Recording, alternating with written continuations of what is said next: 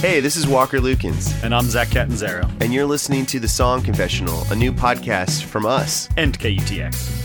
This is what we do on The Song Confessional. So we travel around the country in our little blue camper trailer, and we record people telling us stories anonymously. And we call these confessions, right? So we get tons of confessions, and then we take our favorite confessions and give them to singer-songwriters and bands, and they write all new original songs based on these anonymous stories. And they do it in a day. Here on The Song Confessional, you're going to hear stories of all different types. Everything from jumping out of planes in Russia. The reason I can't run is because I tried to get over my fear of heights by jumping out of an airplane. A 4-year-old boy discovering Snuffleupagus hanging from a hook. Because I'd seen the lifeless Snuffleupagus divided into 3 pieces and hung by meat hooks above the set of my favorite television show.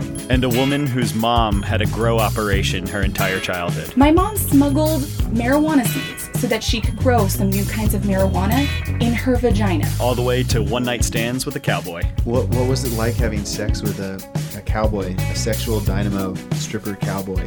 Well, he's 6'5", and... These stories inspire rock songs, hip-hop songs, folk songs, sort of kind of industrial songs? Yeah, and alternative indie songs.